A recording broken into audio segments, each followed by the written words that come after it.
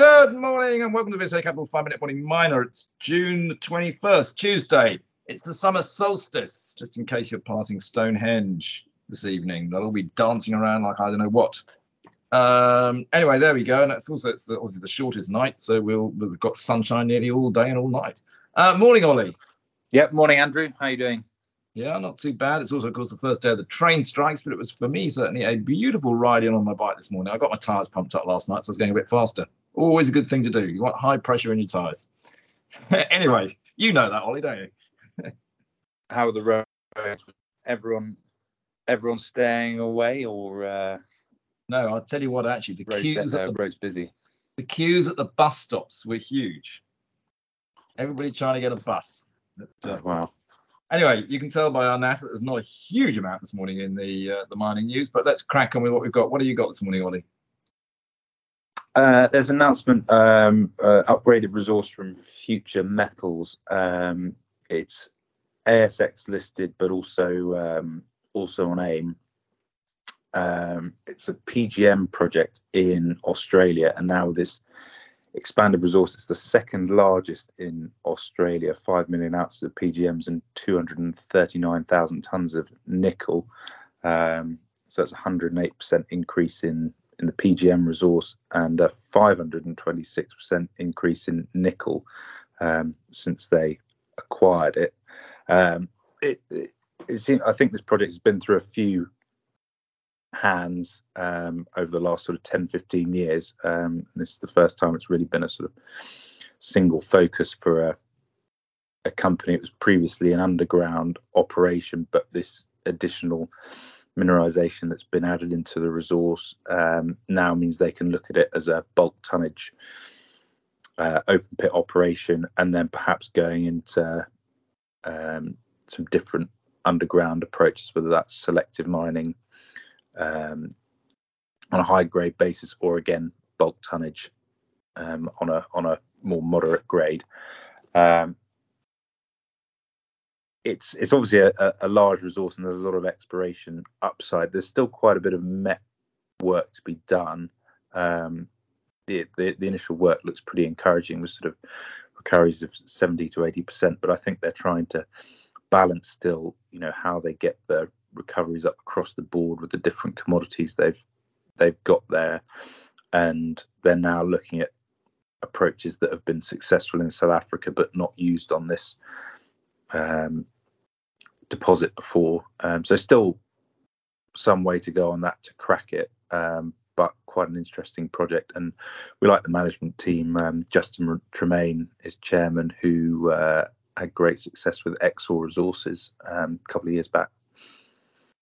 Always good to back a good management team.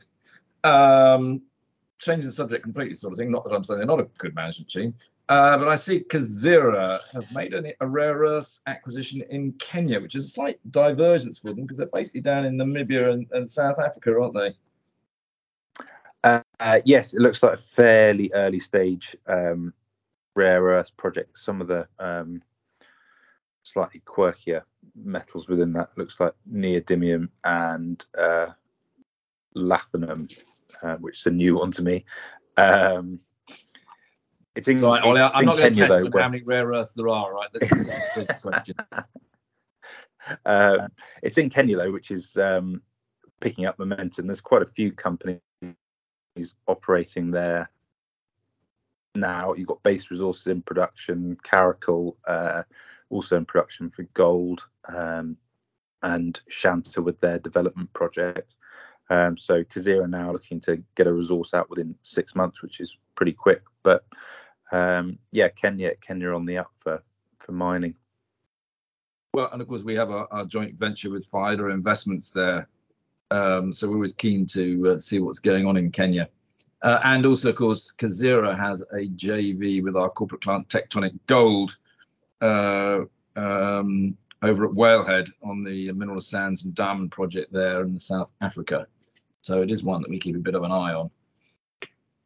Okay, moving on. Anything else, Ollie? Well, probably the only other key bit of news, which was actually at the end of last week, late hour time, was the announcement of the Ivanhoe Electric IPO, planning to raise $180 million, raising money for critical metals in the US.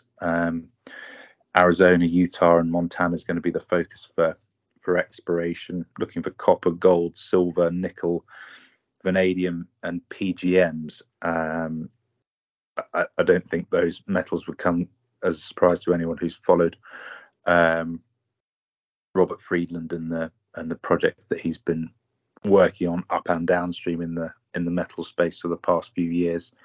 But even though IPO markets are quite weak at the moment, there is this big strategic shift in terms of looking for metals away from sort of Chinese controlled supply chains. Yeah, I mean, look, first of all, Robert Friedland's somebody that is well worth following because he's been exceptionally smart. He has for some time been building up positions in strategic battery metals and that sort of thing. I believe actually within Ivanhoe Electric he will put his vanadium flow battery business, VRB, into that as part of it, which will obviously turn a lot of attention towards vanadium and the whole vanadium flow battery industry, which does appear to be becoming what I describe as one of the first fully vertically integrated industries. There's so much talk at the moment about the actual vanadium producers and the flow batteries getting together because the electrolyte that goes into a flow battery is such a key part of it and also an expensive part of it. By putting the two together, potentially you can drive the cost down to actually so that your L cost or cost comes the same as lithium batteries. So it's an interesting one to watch. It's well worth following this, I think. Yeah, I'm not quite sure what the time, but I guess a few months, probably end of the summer, it will perhaps come out. But yeah, pretty exciting. Are you making a prediction there, Ollie, that maybe market's going to recover at the end of the summer? I like that. There you go. We'll mark that one down.